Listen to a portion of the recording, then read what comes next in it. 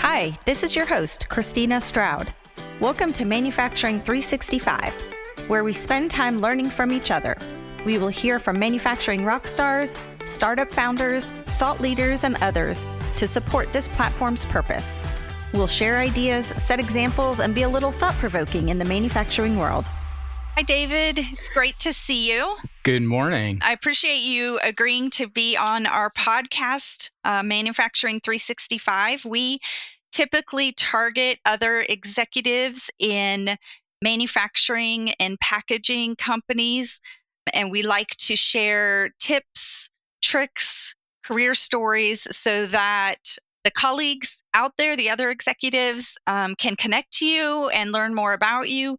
And also, I think kind of that mid-level management will pick up some lessons from you, things that have worked well, things that haven't worked well, because I always believe in passing information on to folks that want to get to be in your shoes at some point. So I really appreciate it. I love it. Thank you for inviting me. Yeah, so you and I met several years ago. Our paths just happened to cross. And we have kept in touch over the past few years, which has been great. I think the times that we've talked, you were always out skiing, heli-skiing, I think, at one point. Yeah. You were running races. So I think you have a work-life balance, which we'll want to talk about at some point. But I always like to hear about your adventures. Yeah, absolutely. That's where you've caught me for sure. I have.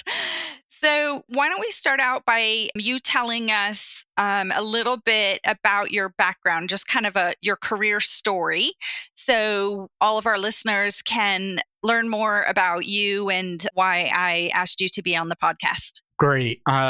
So after the Army, I was a LRP in the Army Long Range Reconnaissance, and the Army was a great path to start with to kind of set me straight from some of my younger behaviors. It's great to get the discipline from the Army, and it's such a great thing to be able to serve the country. And then also there's so many benefits that come out of it. So paid for school, went to school at UNR for supply chain and logistics, graduated and started my career. So I kind of talk about how my career has progressed. I spent the first half of my career in the service provider side, UPS, APL.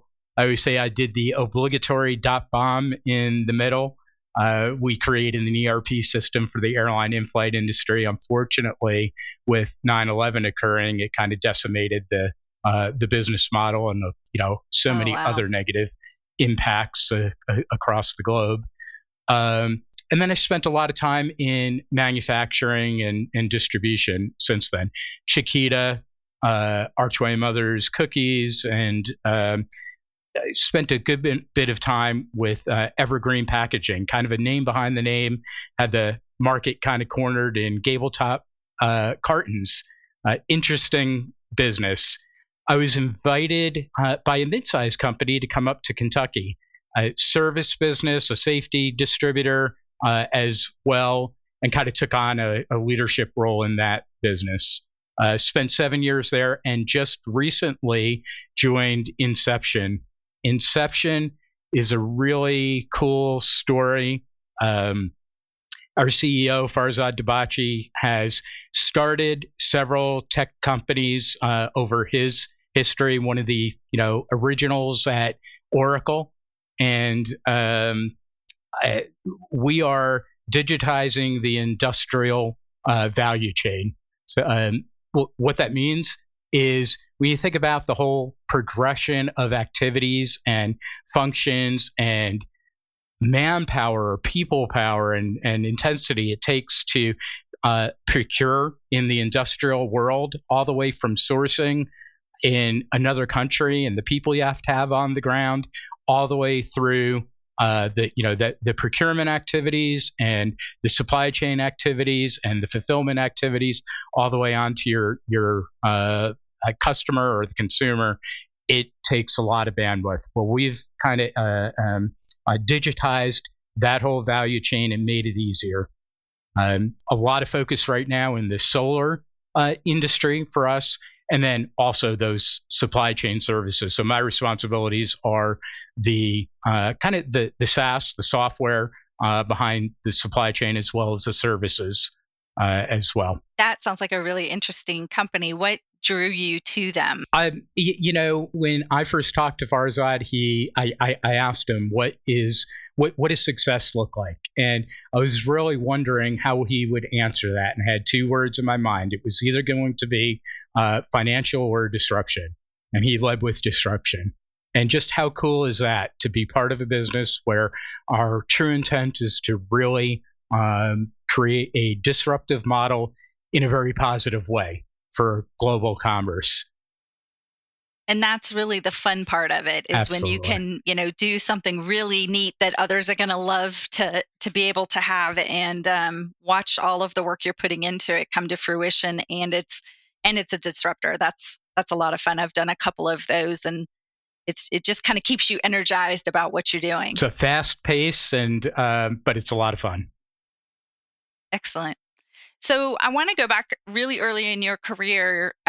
You said you took your first job in supply chain. What was it about supply chain that interested you? Because that's a lot of people move to supply chain, but how did you know, or what prompted you to go that path?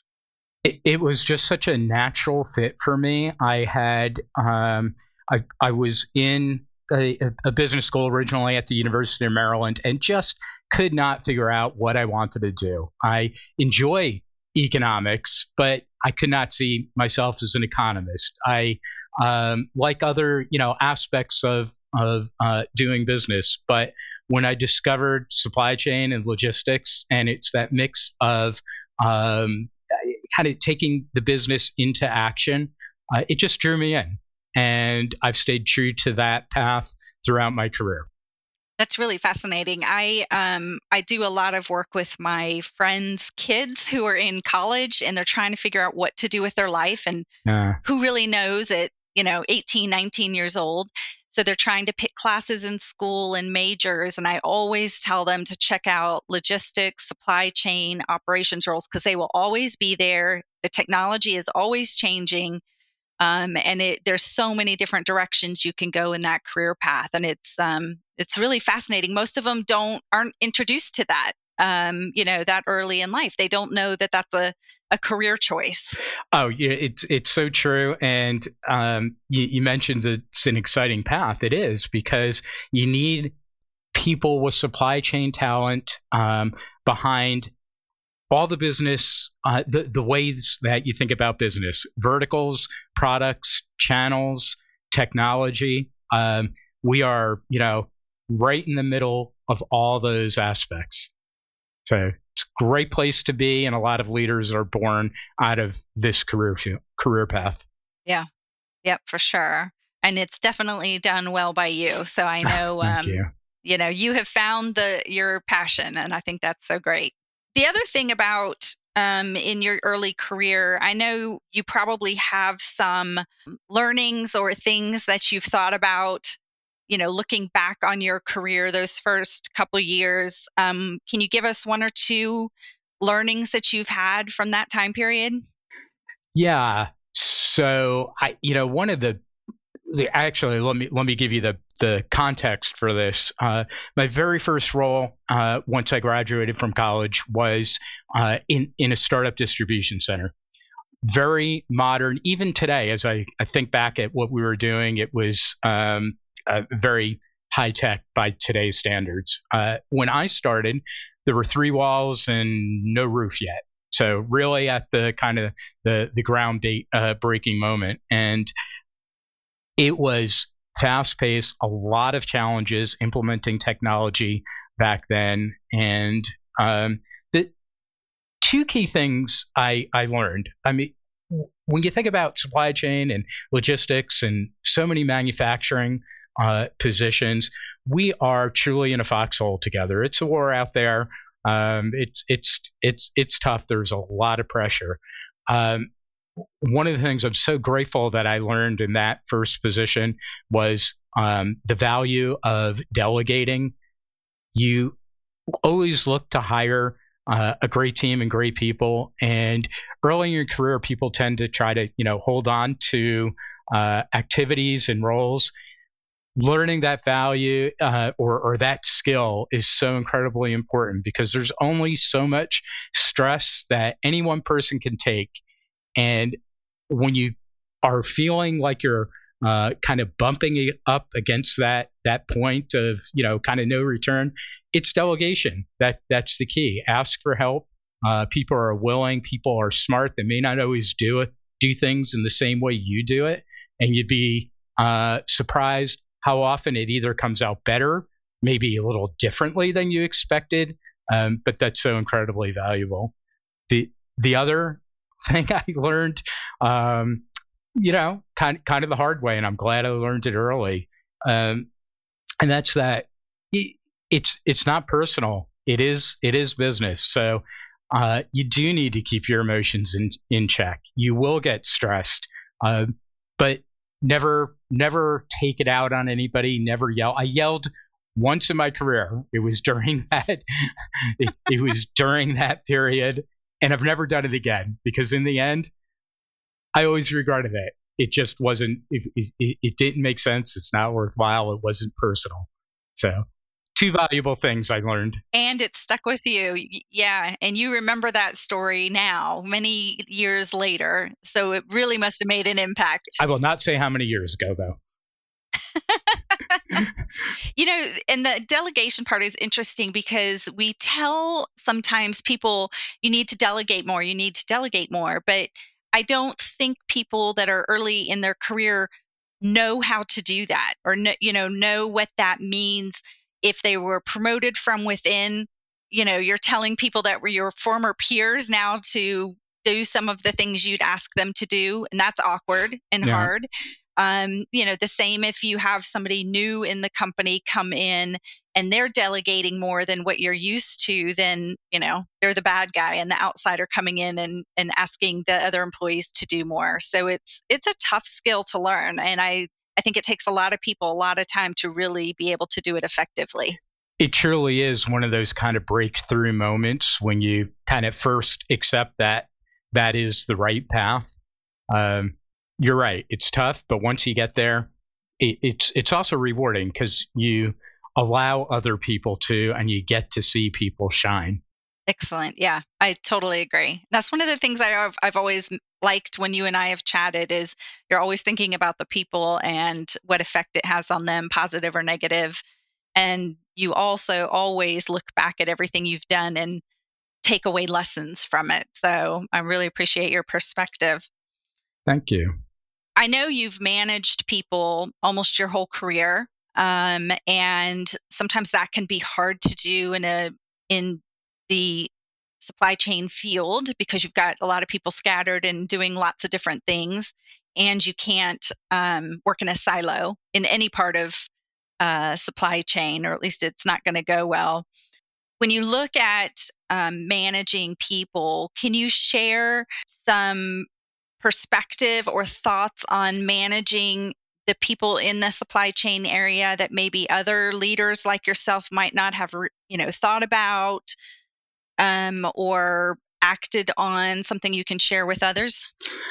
Yeah, it's not just supply chain. I think in supply chain it can be a little more difficult because you're right. You may have people spread across the globe. In the end, what I have found that the best way to manage teams and who are diverse and are in different locations is just make sure that people understand or the team understands their why. Why is what they do important? And that starts with making sure you're communicating and talking about the mission, strategy, business goals, and personal goals. And that's actually the performance management process. And it's a full cycle process. People tend to think that's about performance reviews. No, that could be a small piece. And, that has really changed over the years anyway. It's really a full cycle kind of communication path. One of the things I've heard so many times throughout my career when businesses are getting the pulse of all the people around the business. We always hear about, well, they don't communicate enough. And who's the they? The they is they're always talking about management. Well, they don't communicate enough. What does that mean? And how do we take that forward? So often, okay, we need to do more town halls. We need to put out a weekly newsletter, and all those things are good, by the way. Absolutely the right thing to do. But in the end, what people are really saying is they want to know what they're going to do next and why it's important to the business. Why are they coming to work every day? So that, I mean, I think that's the key in managing, whether it's, you've got everybody on site in one location or spread across the globe. It's a good point. And when I know when I was in HR, whenever they decided to do some type of engagement survey, or people are coming out of their reviews and they say the number one issue is communication, I want to do one of those head plants, because that doesn't really tell me anything. And there, I can't just say, okay, we're going to do these 3 things. Well, those 3 things are not going to fix the issue for everybody. Everybody wants communication in a different method. But I think, I hadn't thought about it the way you presented it. But if, you're right. If that person knows where they are, why they're important, where they're going, just that alone gives them the confidence and the understanding and feeling a lot more like they're part of the business, and just not a person hanging out there. And as a manager, you have to be willing to have those one-on-one conversations, because, again, town halls and newsletters are great. They're important, but people want that touch, and that's where you really find out what they need to know and what they want to know, and you can really talk about them. That's the important part. Right. And it doesn't have to be in a performance review once a year. Like you said, it can be continuous. Some can be spontaneous. Absolutely. Some can be a little more planned. But keep talking to them about it, and then they know too that they're on your mind. So I like that. It's a good point. And always drive it back to business happens. So you're going to get scattered along the way, especially, in different types of businesses. Right now I'm in a very fast paced business in a tech company. And it's always come back to those goals, the business goals, and tie it back together for them. I think that's a big key. That's a great point. Really good point. So as I was preparing for this call, I realized that you and I met, I think, during COVID or around that time. How has COVID impacted work for you and for your teams, and maybe supply chain in general? What effect did that have? So when COVID happened, I had already been thinking about contingency planning. So I'm glad to say in the business I was at that time, we were prepared. I mean, the day it happened, I was already wondering what would happen if a tornado had come through, and you don't know what catastrophe may hit a business at any moment. And interestingly enough, I was at a supply chain conference years ago, and Rudy Giuliani was actually speaking, and he talked about New York during 9/11 and why they were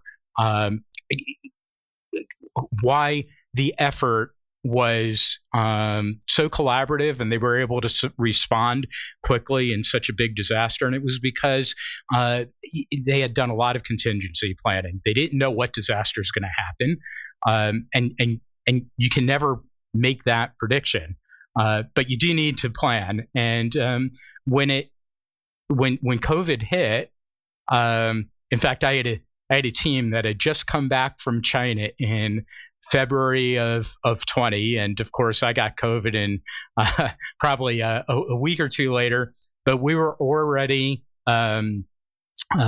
fully working remotely, those that could, had implemented the plans for the best possible conditions for those that couldn't work from home. And having had that planning in place, we were, on top of the industry for what we were doing. So I would, generally just, that kind of advice, always have those contingency plans in place. For us, it was all about working remotely, which obviously that affected the globe. So we kind of thrived during that time. We had to change our model and how we communicated and all that, and we're ready and prepared. That's interesting. I talked to a lot of folks in supply chain, and they were not prepared. And so they had employees to figure out and what to do with them, and still how do you keep wherever they're working running and not lose product or not lose if they're a distribution house. And it just caught so many people off guard, and they didn't have any plans or even know if they could do remote work, because they hadn't thought about that. Just wasn't something we planned for. So I was sad to see how much effect it had on supply chain, for sure. Yeah, it was interesting. I mean, not only were we prepared technologically, I had already, like the year prior, said we can't have any more desktops and we have to have people work from home once a month, just to make sure the technology actually works if we have to use it. But not only that, we had feet on the ground in other countries. So while supply chains were starving, the funny thing is we had people, putting product, at factories overseas, getting product in their trunks and taking it to the airport, getting it on airplanes. And it was the only product available around the world. So it was pretty cool. That is pretty cool. That's interesting. We had locally, I'm in South Carolina, and we had a hurricane come through. I think it was 2 years ago now, and it went right through a manufacturing plant that makes parts for the automotive industry, and we have a lot of automotive right in my area. And it took out the entire warehouse, but thankfully didn't affect the manufacturing side. So they were able to still make product. I think they had 2 or 3 days down, but not much. But the warehouse was gone, completely gone. They had it back and operating in 4 weeks. They rented a space. They moved everything. They had all of their employees were still working somewhere else in the plant, so they didn't lose pay. They were not planned for the work for home at all, but they did have plans on, where they could go, how they could move things, how they could get, materials in. And around here, it was really big news how quickly they were up and running, because everyone thought it was going to take months, for them to rebuild. And it was pretty impressive. I'd love to share one more story about kind of disaster recovery. Probably one of the best. I mean, COVID, of course, big deal. And we were, successful in that transition. But when I was with Chiquita, Katrina happened.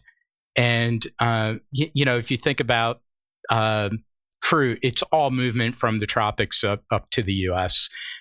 So we have ports along the coast. We had we were operating out of the port of Gulfport, Mississippi. And actually, as Katrina, I don't know if you recall, Katrina started out east, of course, and actually came over Florida. Our entire supply chain team happened to be at a conference in Florida when Katrina rolled over Florida. It was great timing. It was a minor hurricane at that point, but it gave us the opportunity to, get to the right places. When Katrina occurred, of course, we were great at planning for hurricanes, because it was a typical type of incident and we needed to know what to do. Katrina was just such a different thing, just such a different catastrophic event. It truly wiped Gulfport and our port and our operations off the map. And now that year, by the way, it wasn't just Katrina from a supply chain perspective. It was, let's see, Katrina, Rita, Wilma, Beta, and Gamma. So 5 major hurricanes that year. So when that happened in Gulfport, we were the first to respond, the first back to operating. We were the first to make sure all of our employees were safe, housed, and employed. Obviously, incredibly important to them. We were the first to move our operations to another port, which is a huge supply chain and logistical undertaking. So we moved to Freeport, Texas, and then Rita came, and we moved from Freeport to Jacksonville, and then and then Wilma came, and then there was Beta and Gamma, and so that contingency planning is you're right. It's so incredibly important. Even if you can't plan for everything, but knowing what you're going to do, how you're going to respond, how you're going to talk to people, how you're going to talk to your customers, very important. That's true. I tend to think about how it's affecting my company, but there's the other part of that equation is you've got to talk to the people that you need to get to, your customers, and definitely you think you can give them one date, but then when something else happens, and you're having to move again, then you have to just stay in constant contact with them, and hopefully you have good relationships built with them by then anyway, which would make it. When those things happen, it's kind of like the bear in the woods scenario. You don't have to run faster than the bear, just faster than your competition in this case. So when you have the right plans in place, it actually can be a shining moment for your business as well. Yeah, that's what I was about to say. It really lets them know that, you were on top of it and you've already got your actions in place because you had prepared. And if I were one of the customers, I'd be pretty darn impressed. So that's a great story. Yeah. So you probably know I'm going to ask about this because I said it at the beginning. And I think every time I talk to you, I ask what your latest adventure is. But I want to share a little bit personally about you. And then we'll get back to some work stuff. But how do you balance all of this, the breadth of supply chain and operations, that's very stressful. You have to think very quickly. Like you said, you have to forward think, you have to work in the operational piece every day. So when you go home and you have all this in your head, how do you really manage to get rid of it, or do you? And I know about the skiing part, so maybe you can tell us a little bit about all of that. Yeah, for me, actually, it's about physical activity. You're right. I'm an avid skier. I love that kind of top of world feeling that you get when you're standing at the top of a double diamond and just looking out at the mountaintops sticking above the clouds. But that's not a daily thing that I can do to wind down. For me, I run a lot, and it's actually where my most strategic thinking happens. I mean, I think about life. I think about my family, and obviously my mind goes to work as well. And some of my best ideas come out when I'm on a long run on a Saturday morning. Right. And I think one of the very first conversations we had, you were about to hello ski, is that right? Or hello ski? Yeah. And was that Alaska? Was that where you were? Probably was. That was probably Alaska. Yeah. Okay, so tell me a little bit about that. What is that? So, well, let me start with the good news and bad news of living in Louisville, Kentucky. It's a great city, great place to live, but there is no skiing that's close. So the bad news is it takes a long time to get anywhere. The good news is that since it does, you can go anywhere you want. And so, a lot of adventurous places. Heli-skiing is instead of taking a ski lift up, you have a helicopter take you up, and you're essentially, skiing in virgin territory where nobody else has been. And, you see those in movies or in magazines, I'm sorry, I dated myself, magazines. I said it. You see those pictures with, fresh tracks in the snow down a beautiful mountain or through the woods and all that. That's how you get there. And this doesn't scare you. I've always been in a adrenaline junkie, and that's what I dream about. So, my work-life balance, again, I'd say it's the running on, most weekends, but it's the always, dreaming and planning that next trip to, hit the slopes. And so what's your next big adventure? Well, sadly right now I have to get knee surgery because of all that running. So I haven't planned it yet. But we want to go back and ski again in Europe. And, there's still a few places, not too many in the U.S. that I want to hit as well. Right. I learned to ski in Austria. Kitzbühel. Which was beautiful. Yes, actually. And it was a great place to learn. They had amazing instructors. Yeah. The down part was I was in my 40s when I learned. Oh. And so my head was ahead of my body and I was just nervous and scared and thus very, very timid. So I don't think I got past the bunny slopes, maybe one level higher. I think if I had learned when I was younger, when there's no fear and, and it's, you can't think about what could happen. Yep. I would have loved it because I enjoy just learning it. But I wish I had started much younger. I broke my leg my first time skiing, but I was young, and I've broken ribs, torn a shoulder, but that's because I kind of, I'm out there, jumping off of things and doing some, silly things, but incredibly fun. But you're right. Learning when you're young is kind of the key. Yeah, I absolutely agree. I can do a lot of things as I'm older, but learning to ski is probably not one of them. But anytime it's one of my friends or I'm talking to a colleague or something and they talk about skiing or running these marathons and stuff, I think of you every single time because that's when I met you as you were doing this. And so you definitely were very, very memorable with your stories. Actually, my LinkedIn background photo is actually from a ski trip.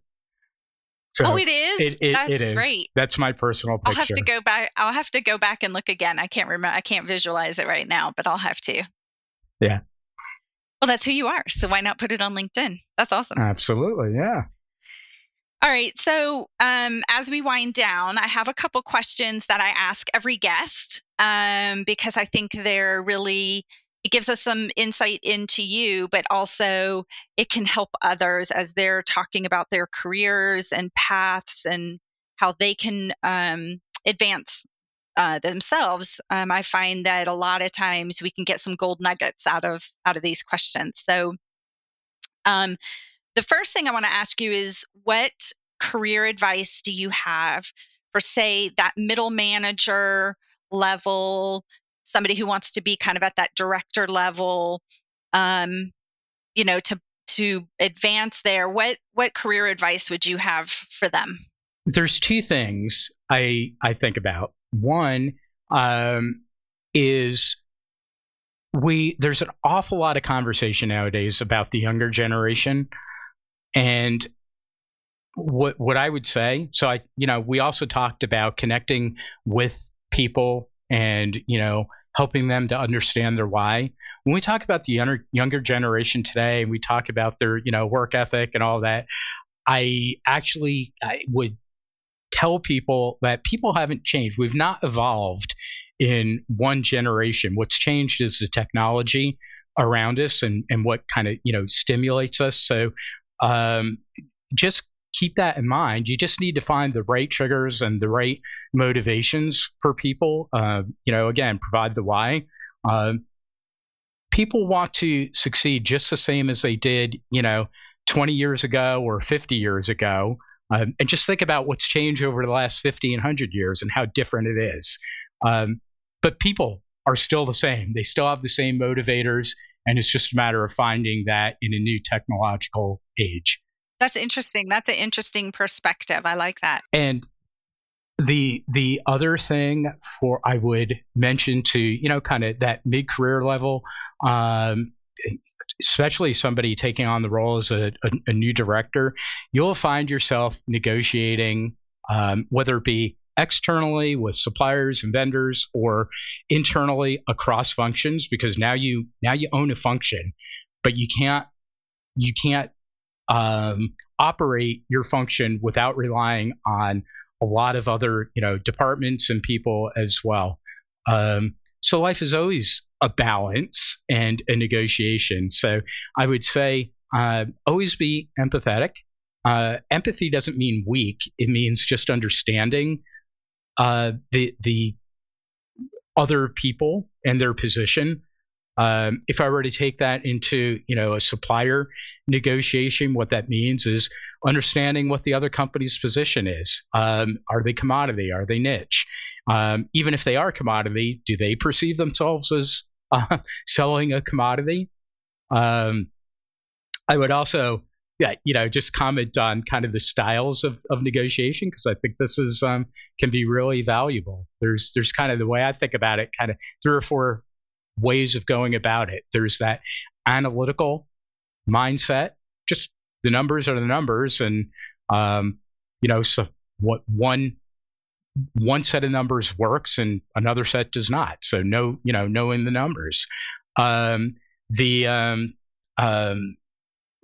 But that doesn't always work. There can be collaborative type of negotiations where truly it's win-win. But when it's not, of course you can try to play hardball as well, but know the power of silence, and know the power of sometimes being a little irrational. If you don't align on something that seems a common fact, it can really throw another negotiating party off their game. I mean, the very basics. My desk is white, but if you and I can't agree that it's white and I say it's brown, it just makes it difficult to get to the next step. Sometimes that can be valuable. That's really interesting, and I like the empathy part. I typically, when I think about what to teach or share or guide, I think of the technical pieces, and I think about different majors they can have in college, or if it's somebody at that manager or director level, I think about taking your skill set and applying it to a different position, still within your field, but to expand. I guess I've never really given much intentional thought to the other things like the empathy and trying to understand from your customer's perspective. So that's a really interesting side that I don't think a lot of people consciously think about. Well, you just mentioned something else that's really important, though, and that's bringing your skills to another field. I think in business today, there are, I think really forward-thinking companies that recognize that people with a different background is important to their business. If you hire people that think like you're just going to get the same results. If you really want to think about the world differently or expand your business, you need talent that's not necessarily from the same kind of business setting that you're in right now. Yeah, I love the clients I work with that are open to somebody that has very transferable skills. They just have to learn their product or, something. I think it's a very good sign of the company that they're being very strategic and they're open to somebody coming in and asking why, and they can look internally. But I love candidates like that are, looking outside, because I know they're thinking about their own career. They like to be challenged. They're up for the challenge.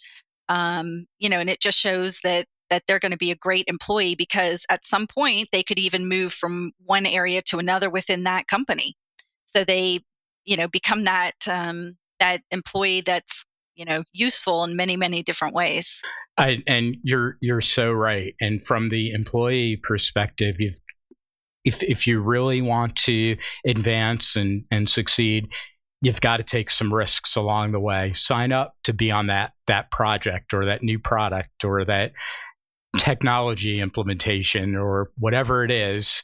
Let yourself shine. Yeah, that's great. I love candidates like that. I'm giving one of my secrets when I'm interviewing that I look for. But I do, because I just think there's a lot of value to it. And they, if they want to go back to a different field, they can. But I think to try new things is exciting, and it'll keep them engaged as well. Well, David, I so appreciate you spending time with me today. I was very excited when you agreed to come on. Is there anything that you want to share with other people that I haven't asked you about, or you were kind of thinking about as you were preparing for the call today? There's just one last parting thought that I have, and that's that you and I had talked about at one time that these mantras that I have that I try to share with everybody on my team, and that's it's 4 quick things. It's 1, be the person in the arena. It comes from and if you've not read this, I mean, for anybody who's listening, Teddy Roosevelt's speech. It was in Paris. I'm looking up because it's hanging on my wall in Paris. And April 23rd, 1910, he delivered a speech called "The Man in the Arena." It's chilling, and it's all about just being present, being there. And it's something I want and expect from everybody on my team. The other couple are, keep in mind the serenity prayer, meaning know what you can control and what you can't. The hard part, by the way, is knowing, being smart enough or wise enough to know the difference between the two. Very, very important. And win big, fail cheap is the third mantra. And also have fun. If you're not having fun, it's probably time to think about, doing something else. Absolutely. I always say life is way too short, and you always need to be doing something fun. It is. Well, thank you for sharing those. That's great. I have not read A Man in the Arena. I know I do. Now you say that, I do remember us talking about it in the past, so I have to go brush up on that for sure. Absolutely. Thank you again. I will definitely give you a call in the future. I know I've called you in the past to bounce ideas off or ask, hey, I'm about to do this. What do you think as a leader in the supply chain area? And good luck with your knee surgery. Oh, thank you. Christina, it's just been an absolute pleasure. I just enjoy all of our conversations, and so appreciative that you invited me to have this conversation today. Thank you for joining Manufacturing 365 today. Please be sure to subscribe to our podcast so you don't miss any future episodes. I welcome you to reach out to me. My contact information is listed in the description of each episode. Also, you can check out my company at group928.com or through LinkedIn. I'll see you soon.